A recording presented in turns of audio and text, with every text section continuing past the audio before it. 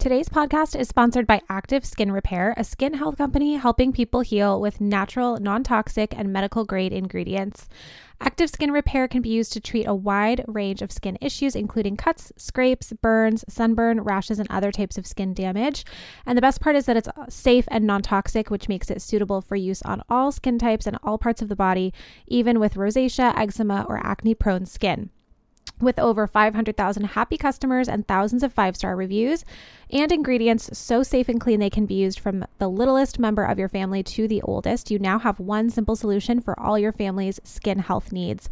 I have 3 kids. We have injuries in our house almost daily, and so it's so nice to have Active Skin Repair to reach for in my cabinet because I know that it's safe, natural, and non-toxic. We use it for things like burns or scrapes or cuts. My youngest daughter recently had a really bad finger injury and we were using it on her and it did not sting or burn her at all. So it was perfect. Today, as a listener of this podcast, you can get a special discount on your order of Active Skin Repair. Visit activeskinrepair.com to learn more, and to get 20% off your order, use code NOONETOLDUS. That's activeskinrepair.com, code NOONETOLDUS for 20% off your order.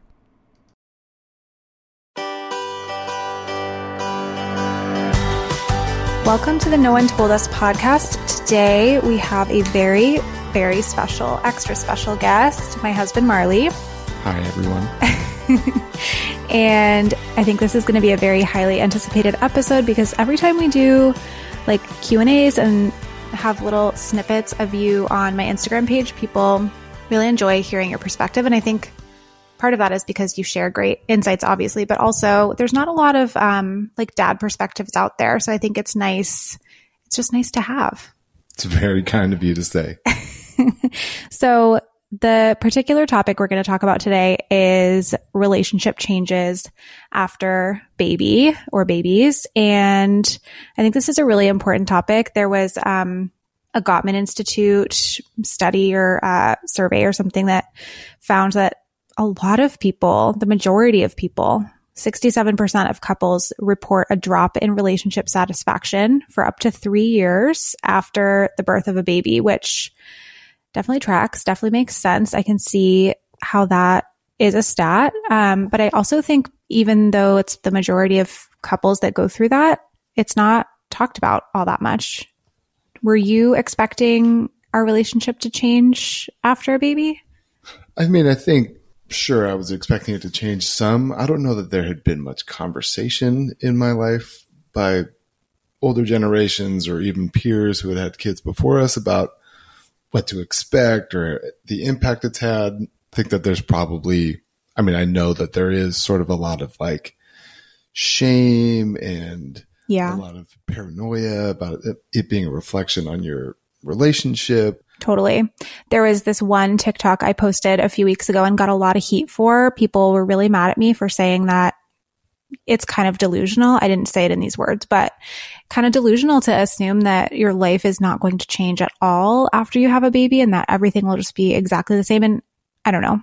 I guess that could potentially be true for some people if they maybe have just one kid or if they have a really easy baby. That was definitely not our experience with our first, though. Like, I felt like everything changed. Yeah, I felt like everything changed. And, you know, now we're obviously on our third and we know that it can be hard and it can get better. Yeah. And you can definitely regain so much of what you had at the beginning of your relationship and so much more because you bonded. You've gotten so much closer having these experiences around children. Totally. But I certainly understand that couples that are self-conscious when they're in the midst of it and they don't want to talk about it because maybe they're just concerned that they're not going to come out of it. That this is actually the quote unquote beginning of the end. Yeah. And I think so much of what we see like on social media plays into that. Everybody just assumes that a baby should bring you closer together and that you shouldn't struggle. But also I think, I mean, we can just start, I guess, with talking about our first experience. But if you or your partner are dealing with like postpartum depression or postpartum anxiety, that can also make it seem like your relationship is just the last thing on your mind. You're just like in survival mode and thinking about going to, you know, couples counseling or making time to go on dates or to be intimate, like all of that just seems so far outside of what you're capable of at that moment.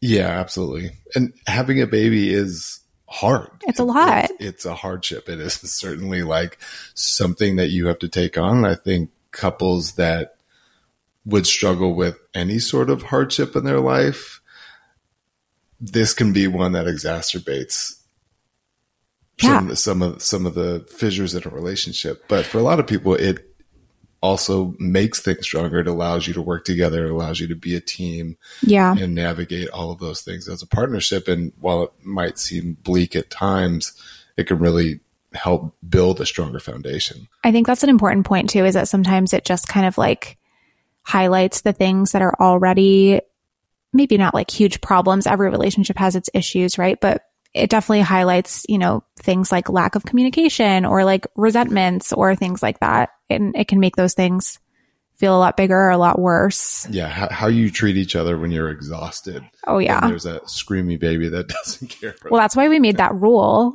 I think we made it with Otto, right? It was our first. We made this rule because don't take anything seriously said in the night. Yeah. Do not take anything said in the middle of the night seriously. Every morning you get a clean slate because I said some real fucked up stuff to you in the middle of the night when I had, a baby on my boob all night long who would just like not settle down. I hadn't slept. I was such an anxious mess. A lot of that was informative for us. I think that when Otto was born, you initially wanted me to be up with you in the night, but then when all he wanted to do was nurse, and I'm like sitting there trying to rub your back. I know. Or say like get off me. Encouraging words to you. You were like, you're not doing it. I was like, okay, well this that's another, yeah. In theory. And we figured that one out, that it made more sense for you to kind of be more rested during the day so that you could take care of me, so that I could take care of him. That's another thing I got a lot of hate for on TikTok, was saying like, if you're exclusively breastfeeding, it might actually be worth it to just let your partner sleep. People really did not like that advice. I don't think that you would have liked it. No, I wouldn't have. And it doesn't make sense for every situation, of course. But I think there is this idea, especially when you have your first baby, that like, we're going to split everything. It's going to be a 50-50 partnership. And like, I love that for you. If that's what you're thinking, you might have an amazing partner who's very domesticated like you. Like, you do all the chores, you do so much with the kids, you're so involved and hands-on, like you're an amazing partner. It still could never be 50-50. And that's just the reality. And what? You don't think we're doing it? I'm just kidding. So I'm sorry to burst anyone's bubble out there. It can't really be 50-50 all the time, but I feel like if you're both giving your 100% like towards the cause, that's sometimes the best you can do. And for a non-birth parent, that does mean though that if there is a task at hand, do it, and you're trying to figure out who's going to do it, it's got to be you. It's you. Like, you kind of took over all the dog stuff, all the cleaning in the house, all the finances, communication with our families. Like, I really was just focused on keeping the baby alive. And look, they're all alive. And I did it. So awesome. Yay me. Okay. So what do you think was the biggest like shock after our first baby? How do you feel like our relationship changed the most? Like, was it time together? Was it like intimacy? What do you feel like was the biggest surprise? I think it was just, and this, I acknowledge this varies from couple to couple, baby to baby, but for us, it was just how much attention we had to pay to the baby. And I know how incredibly dumb that sounds. Turns out babies need attention all the time. Mm-hmm. And what I thought about, or what I missed the most from life pre-baby, was that you could just kind of live your you can be selfish. You can do whatever you want. You can just pay attention to like, oh, I feel tired today, so I'll just take it easy. Or, hey, I feel like having a fun, spontaneous day. Yeah. Hey, Rach, why don't we just walk across the city and pop into bars and go? Oh, that was such a fun day. Great day. Yeah. But you can't do that stuff. I know. And even when you plan for everything and prepare yourself mentally and emotionally for how the challenges that might come in the day, you just can't really anticipate how it's ever going to go. Right.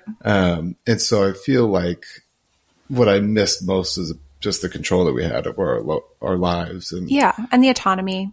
Do you feel like there are things that we should have done to prepare? Like looking back now, I mean, I know it's been almost 6 years, but I talk about this with new parents a lot, is like, make a plan before your baby even gets here. Like, who's going to do what? How are you going to handle this scenario? Like, I feel like there's so much emphasis on preparing for birth. I mean, we took a birth class. We went to this birth class every single week for 6 or 8 weeks or something. Like, imagine if we had taken that type of time and effort and energy into our relationship prep before the baby came. Like, I don't know, going to therapy once a week for a few months or something like that, I feel like would have been so worthwhile. Do you feel like we were prepared at all? I don't feel like we're prepared. Or can you be prepared, I guess? Like, I think if we had had a class similar to our birth prep class where knowledgeable people really talked about all the various scenarios that might come up in the first few months or year of having a kid, and not necessarily giving you a plan, but sort of giving you choices and options of how you might want to follow things. And just things to think about. I think one of the big things that sort of stressed us out early on with our first kid was that we had plans and sort of some, not rigid, but we had some fixed ideas about how we were going to do things. Like what? I mean, we had ideas about sleep. We had ideas, and I mean, that's the big one. Most of those came crashing down. But how we were going to do things together, and we were going to try and get the baby so that both of us could feed equally. And like some of that stuff worked and some of it didn't. But I think that we didn't know it was okay to go a different way. And so I think we maybe tried to stick to a blueprint too long that was working for us. And that was a source of stress. Like, it's the same thing with parents stressing about their kids not hitting milestones at the exact moment they're told that some book. Yeah, that's so real. And so I think that, sure, have a working plan, have a fluid plan. But if it doesn't work, make sure that you're kind with yourself and allow you and your couple to you and your partner just to make adjustments on the fly. You know what I'm saying? Yeah. I think maybe I don't need you up in the middle of the night with me. Right. Because you staring at me just makes me more angry.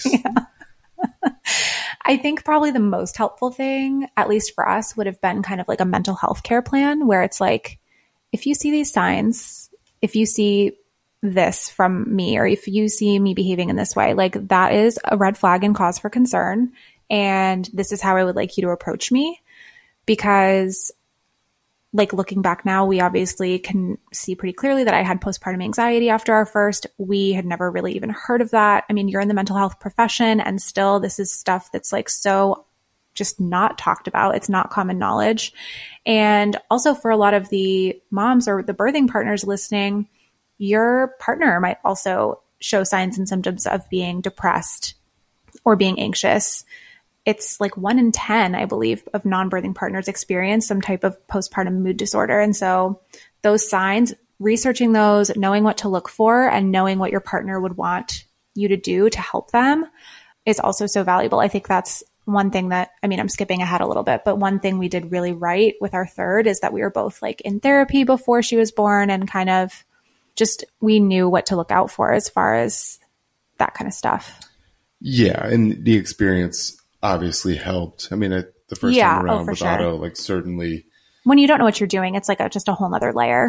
And just in the mental health field regularly, it's hard to know when something is just due to an extraordinary circumstance that's short term, or if it's something that's going to be ongoing. Right. And so to that point, let's talk about, because I think all in all, our first postpartum experience, even though it was really hard, really intense, because it just is for most people with your first baby, I think our relationship actually was in a pretty decent place, other than, you know, me like cussing you out in the middle of the night. Luckily, the rule that we made up benefited me. And so you always forgave me in the morning.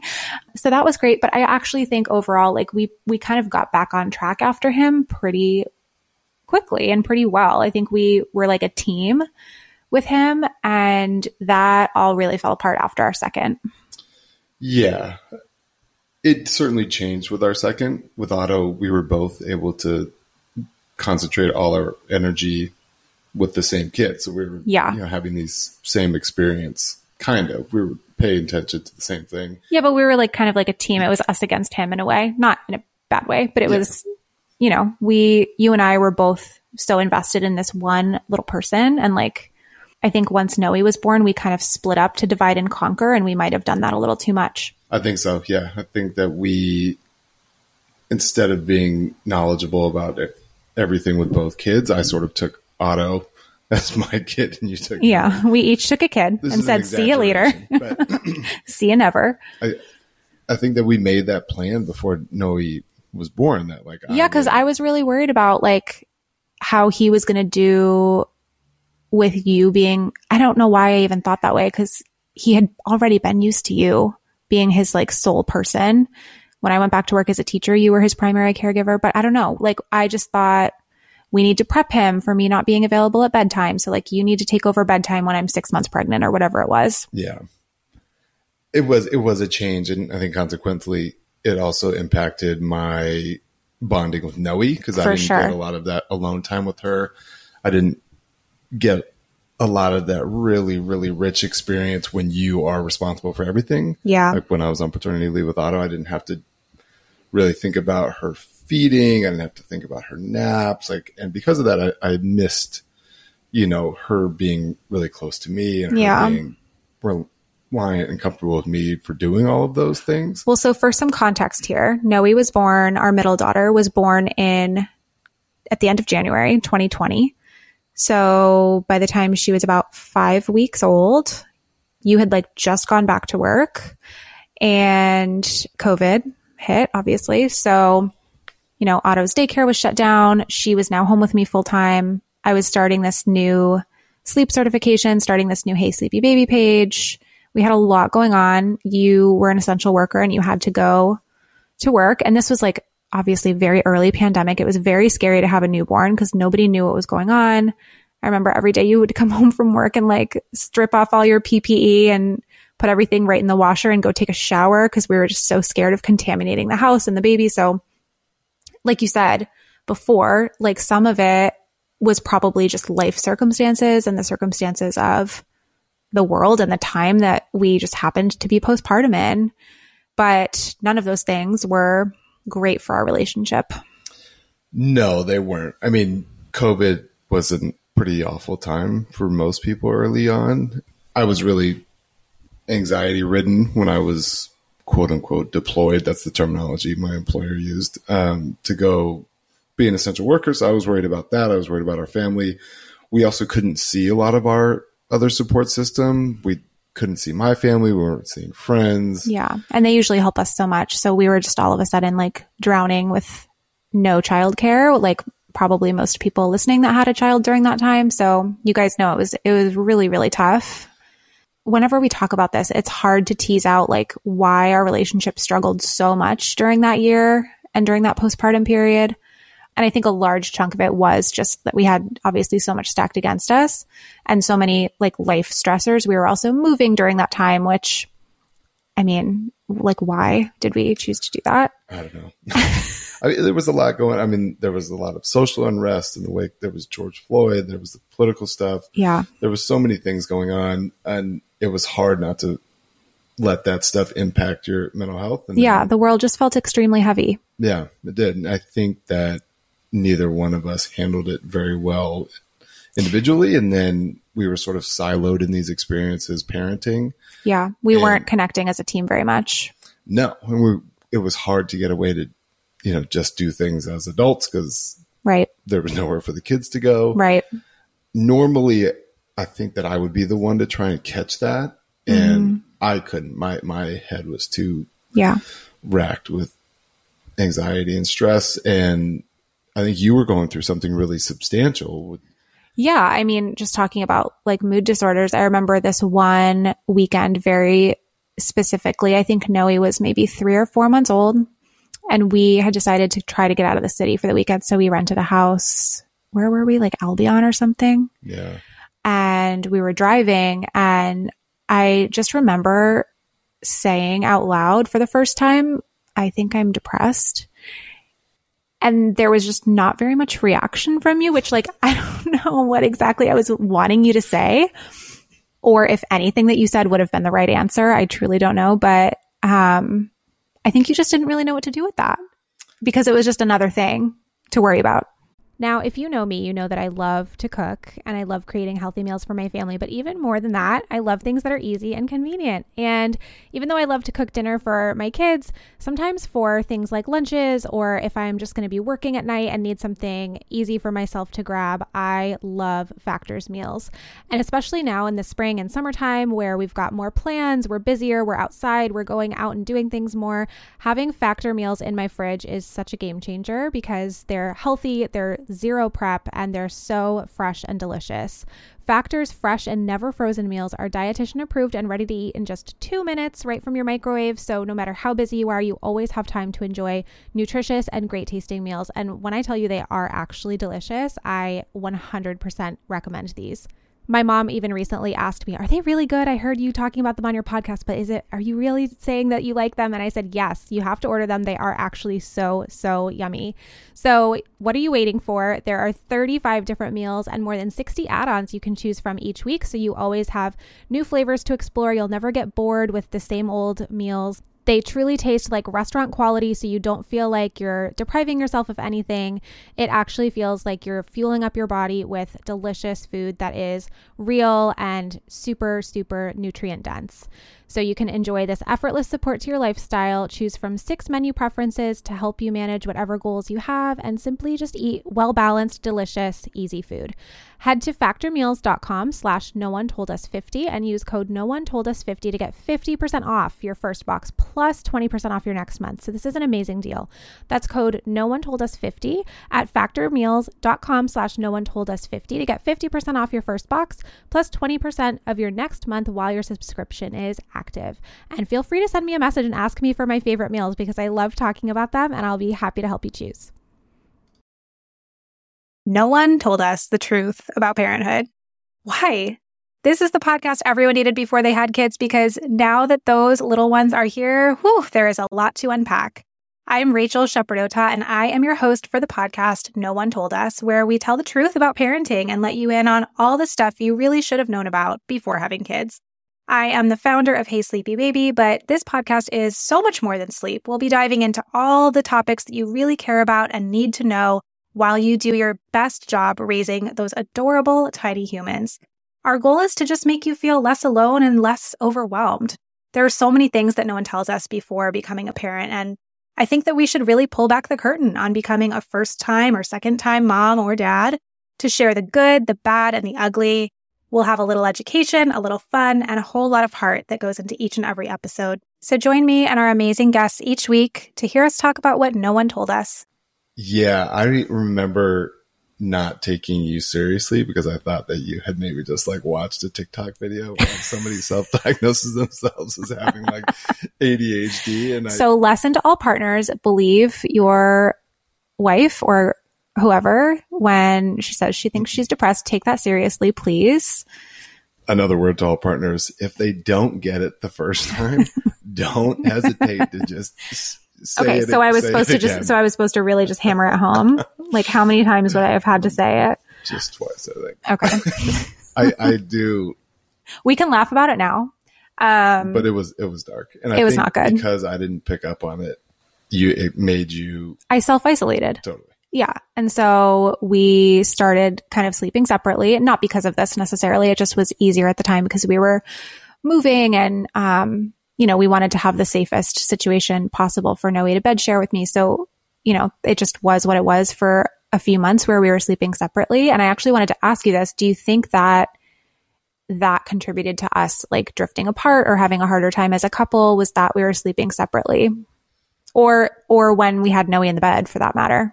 Once we did have our bed back, our king size. When I think back on that time and the struggles that we were going through, I don't think about, I'm sure our parenting struggled in some ways, but I don't think that it was really impacted all that much. And having Noe in the bed never came to mind as something that I like resented or didn't want. I mean, I was a willing participant in it. Yeah. I think with all of the challenging stuff in the world going on, I was really happy to have our baby close with us. I think taking the approach that we took with Otto another room, trying to endure X amount of crying before responding. Like I wouldn't, my nervous system would not have been able to handle that. Yeah, it was a lot. And having this sweet little goofy baby, like between us was sort of just like a nice, sweet reminder. And it felt like, I was sharing a bed with Otto and you were with Noe, and it just felt like we were close to our kids. Like we were just in a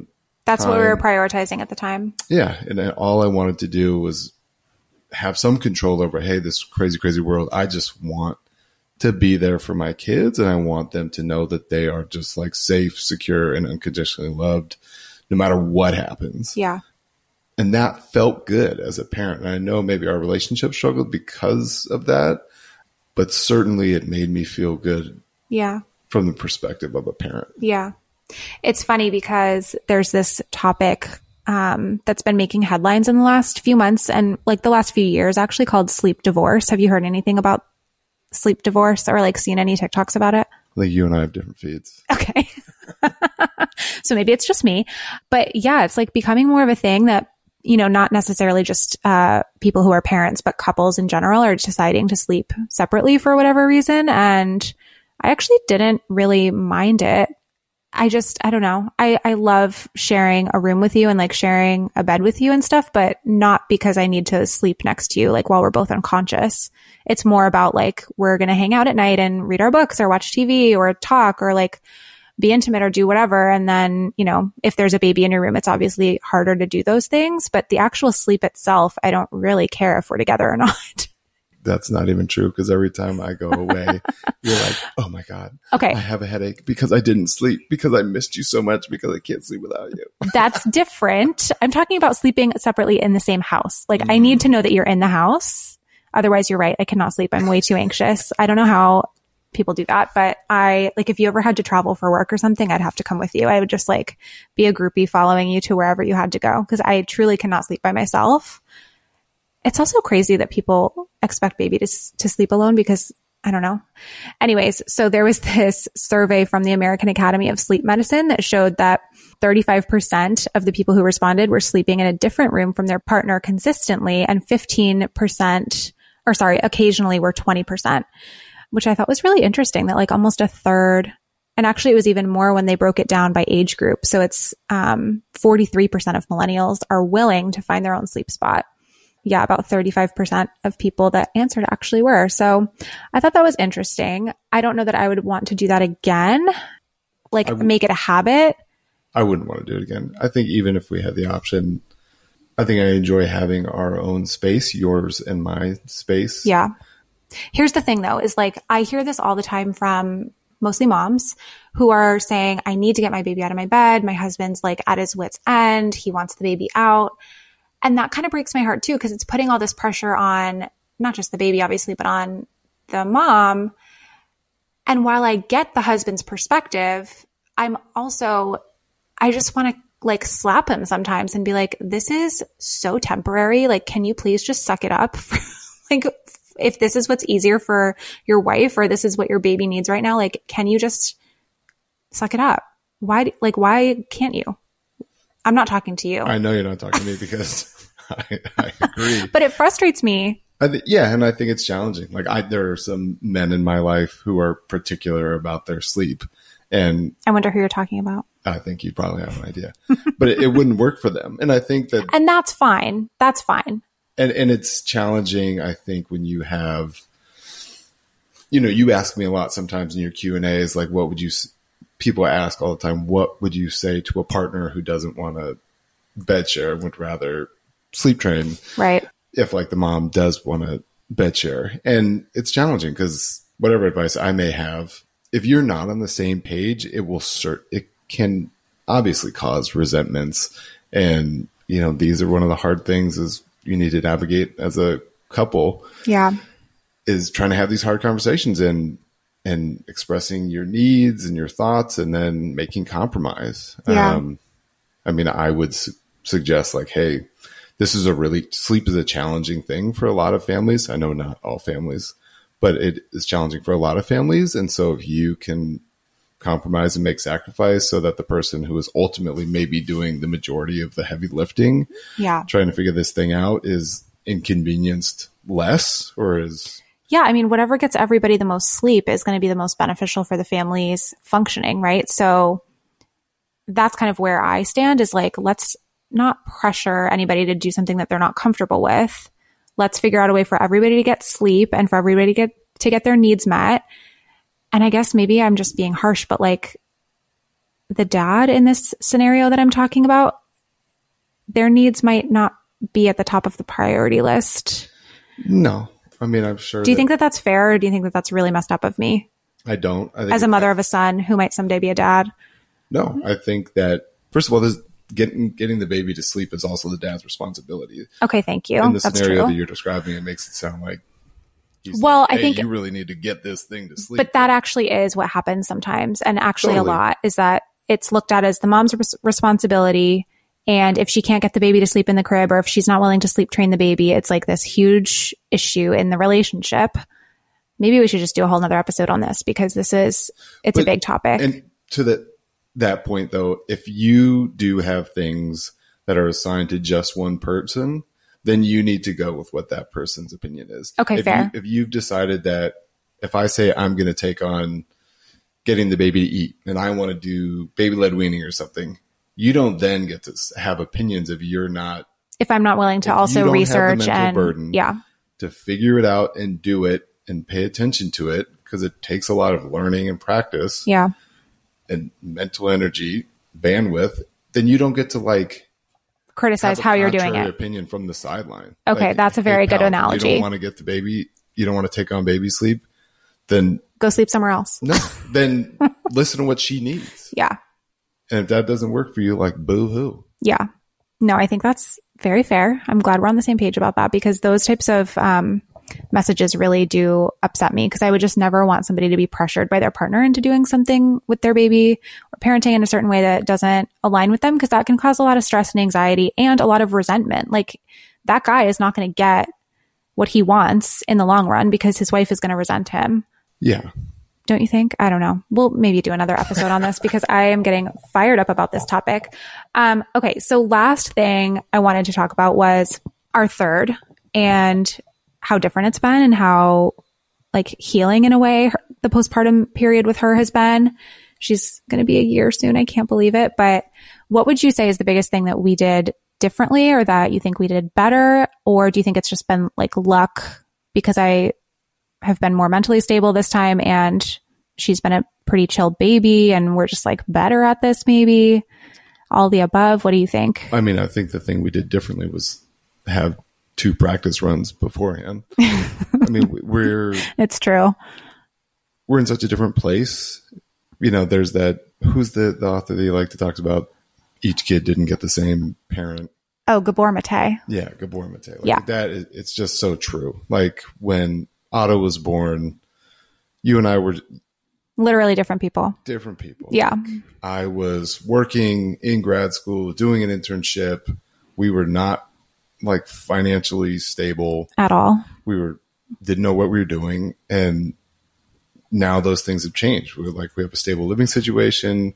We have stable income, financially secure. We have 5 years of parenting experience. You have dove headfirst into this whole world about parenting, so you're constantly thinking about it and growing and learning, and the kids have benefited. I mean, I constantly just think about the things that I would apologize to Otto for, because I did apologize to him for sleep training him recently. I do. I don't know if he's going to retain that apology, but yeah. I will say it forever. I think that obviously the kids have benefited from us being like better / more experienced people than we were when we first started. And I think that that's just the journey every parent has to go through. I'm an oldest child, so I'm sure, my parents would say they made mistakes with me that they wouldn't make with my sisters. And that's just the way it is, because there's no way you can really know or really prepare for your first kid. And we just have to kind of practice like real self-compassion with the way we did things then, because we were doing our best and we just didn't know what we didn't know. So I think our kids have benefited, but also I think we as individuals have benefited from that experience and as a couple. And I think we talk about this all the time. The biggest thing really is just knowing that everything is a phase and that everything is just temporary and you will get through the other side. And honestly, I think that's one big reason we decided we could have a third. Yeah, I think that we were able to weather some pretty serious storms. I mean, I think 2020 was such an incredibly challenging year on so many fronts. And there were times in the midst of that I didn't know how we were ever going to come out of it. I know. It seemed like the world was just going to be like that forever and that we were going to be like that forever. But things changed and the kids grew and they changed and their personalities changed. And you and I really started enjoying each other again through like no big miracle. No, I know. People ask sometimes like, what helped you get through it? Like, I wish I could say it was couples therapy or something. Like, we both have been in individual therapy. We think therapy is amazing. We just never, for some reason, made the time to go together. It's probably something we'll do in the future. But yeah, I don't know if any one thing happened. I think our stress levels went down. Yeah. And we were able to be more ourselves. And we were once the kids were a little older. Yeah. Yeah. It really does get better. And when you're not in survival mode anymore, you can see a lot more clearly too. And when you grow through it and you can see, oh, wow, this can change. Even if you hit another hard spot again, then you at least have a point of reference that you can be like, oh, wow, I know things have been challenging before. And maybe it'll be like this for a week, a month, a few months, but it will change. Yeah. And it's hard to endure that time before the change comes. But there is certainly hope hiding within the knowledge that it can and that it's not permanent and this isn't going to ruin your life because that's going to make you so sad. I know. And it's going to impact the way that you exist through the world and how you take care of your kids and all that kind of stuff. Yeah. So you think self-compassion is also a huge important thing that we need to hammer home is that just be kind with yourself. There are so many data points that come up through the course of a day in parenting, and you're going to get a bunch of them wrong. Yeah. It's just trying. It's incredibly trying, no matter how patient and smart and knowledgeable you are about all this stuff. It's just exhausting. And so if you get things wrong, which we all do daily, that's okay. Just so long as you not complacent, you don't give into it. You're constantly trying to be better. Yeah. And learning from mistakes that you made. It's okay to be fallible. I think that's so true. Are you overwhelmed by the things that get in the way of you doing what you want to do? Are you looking for ways to simplify life to better align with your values? Do you want to create space in your schedule so you have room for more of the good stuff? Play, joy, relationships, gratitude, and more? If you answered yes to any of these questions, I invite you to check out Edit Your Life, a podcast to help you edit the unnecessary from your life so you have more room to enjoy the awesome. Through episodes with me, Christine Coe, and a range of super smart, compassionate, and thoughtful guests, you'll come away with big picture insights and practical ways to declutter your home, schedule, and mental space without getting bogged down by perfection. I have always believed that small moments and actions matter tremendously. My goal is to help you find agency and space in your life through doable baby steps that will leave you feeling accomplished instead of overwhelmed. Check out Edit Your Life wherever you enjoy your podcasts. Feel like you're the martyr in your family? You're not alone. Hey, this is Joanne. And Bree. And we're from the No Guilt Mom podcast. Bree, we talk to a lot of moms. Yeah, we sure do. And if you're a mom who has a to-do list that is so massive that you get overwhelmed and you shut down, or if you fall into the habit of doing everything for everyone and don't know how to change it, we can help you become a no-guilt mom. we're going to take you from family martyr to family model. That's role model, so that you role model the behavior that you want to see out of your kids. You're going to go from being tired and overwhelmed to energized and guilt-free. Every week, you'll get actionable strategies that you can implement right away from the experts that we interview and from us. We also have a whole lot of fun, so check out the No Guilt Mom podcast everywhere you listen to your favorite shows. What would be, I mean, I ask you this every time you come on Hey Sleepy Baby, but what would be your biggest piece of advice for maybe someone who's expecting their first or maybe expecting their second and they're kind of scared or nervous about how their relationship with their partner might change, that they're going to maybe be going down a few rungs on the totem pole of priorities, or they're going to get left behind? What would you say? I would say that those fears are valid.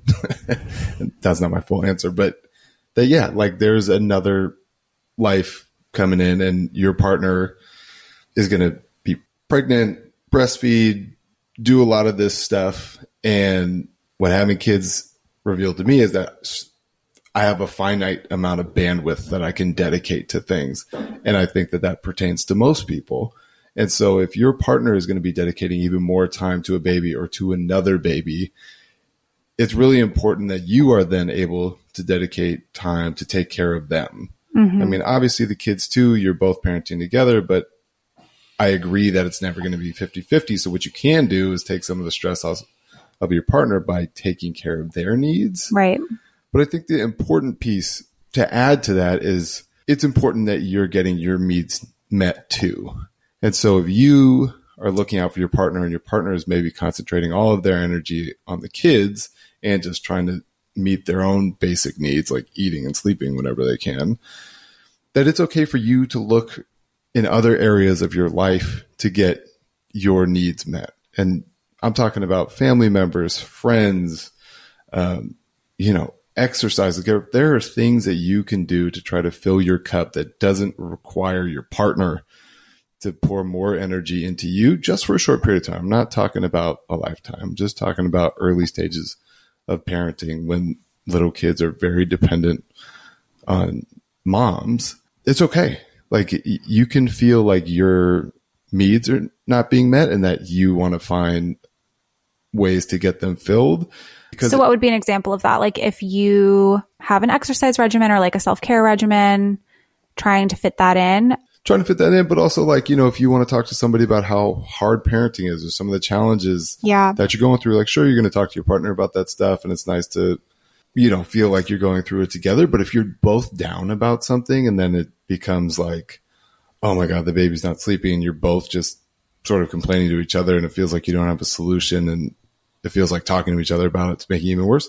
Maybe talk to a friend about it. Maybe talk to a family member, a parent. Yeah. Maybe because you can also then talk more freely about frustrations that you're having that don't get caught up in blame or any kind of like assignment of responsibility. Like I think you're so good at talking about your feelings and you love to talk about feelings. Feelings are great. Honor them. And I think a lot of people, in particular men, struggle with that. And so a lot gets bottled up. And I think we don't have community anymore. Like a lot of people really, you're mentioning like, oh, talk to your friends. And like, I don't know that a lot of people have a really strong core group of friends that they feel comfortable, dishing all this heavy stuff onto. So that's also really hard. It is hard. And it's something, obviously people listening to this probably already have kids, but trying to build a life outside of just your partner is really important. And this is something that I feel like I didn't even really embrace until like recently. But that your partner, you're going to go through life together. But if you rely on each other to be your everything, that's so much responsibility. And then when you have an addition of children and now they have to dedicate some of their energy elsewhere, then where are you going to get that from? Yeah. I love the idea of like going through life together and sharing all of the other things that you also pull in instead of just being like, I need you to be my lover, my best friend, my roommate, like all of these things. Just, it becomes a really tall order. Mm-hmm. Especially during this period where, like you said, you are so needed by these little people. And so yeah, it can be a lot. And it's also a tricky balance though, right? Like not wanting to put too much pressure on your partner to be your everything and to fulfill your every need, but then also making sure that you are checking in with each other and you are staying connected. Like that is also important too. I think I said the last thing was my last question, but I actually did have one more question that most people who responded to this question box wanted to know about, which was like date nights and vacations. How we prioritize those, what we do. I think I've only talked about things that people hate on me on TikTok for, but I guess that's just the nature of TikTok. This is another TikTok that I made that people really did not like, was that we don't necessarily prioritize like very regular dates and that we don't go on vacations without our kids. That's just like what we prefer. It's not a knock on anybody who enjoys date nights or vacations without their kids, but it's just not what we do. Do you think that that's been a mistake that we've made? Or do you think that that's something that other couples get wrong? What do you think about date nights? I think it worked for us. Yeah. To have them like very low pressure. We do them when we can get a babysitter. Or actually now we need 2 babysitters because we feel like 3 kids on one person is a lot. It wasn't super important now. So we talked about that. And you and I are on the we same agreed page about it.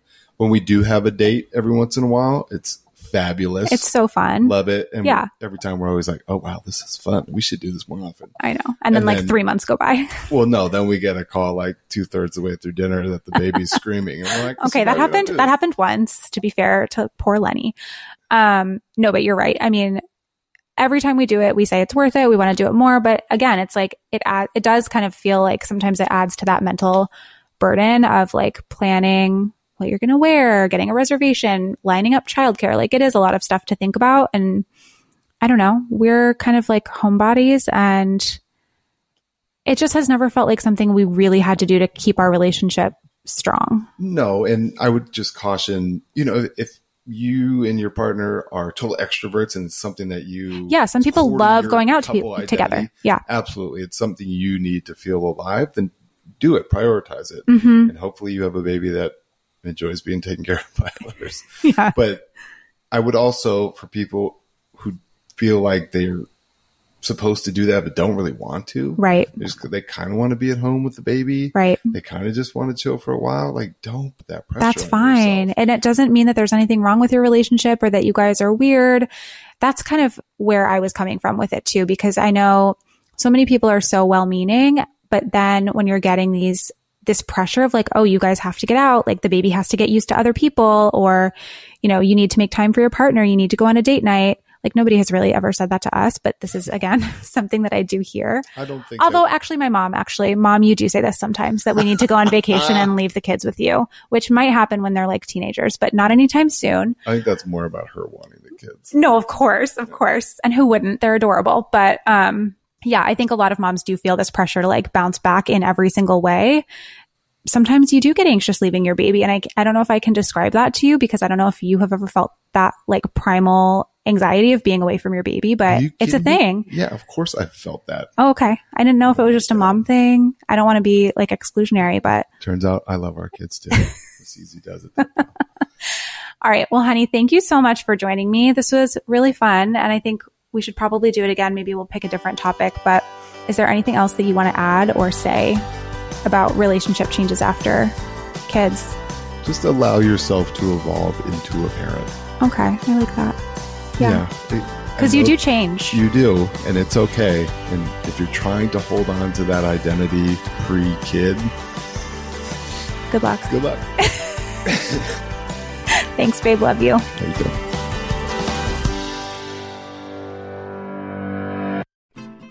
I'm Margaret. And I'm Amy. And together we host the podcast, What Fresh Hell? Laughing in the Face of Motherhood. Margaret, I would say you're sort of a where are my keys kind of mom. Correct. Sometimes a where are my kids kind of mom. Well, you're, Amy, more of a we were supposed to leave 35 seconds ago, mom. I mean, touche. In each episode of What Fresh Hell, we come at a topic from our usually completely opposite perspectives. I bring the research. And I bring kind of the gimlet eye. Like, is that research really going to work, people? And almost 10 million downloads later, we're still laughing. We also talk to experts in the parenting field, plus parents with stories we can all learn from. We make each other laugh, we challenge each other's assumptions, and we have what we think is the best parenting community on the internet. Check out What Fresh Hell? Laughing in the Face of Motherhood wherever you listen to podcasts.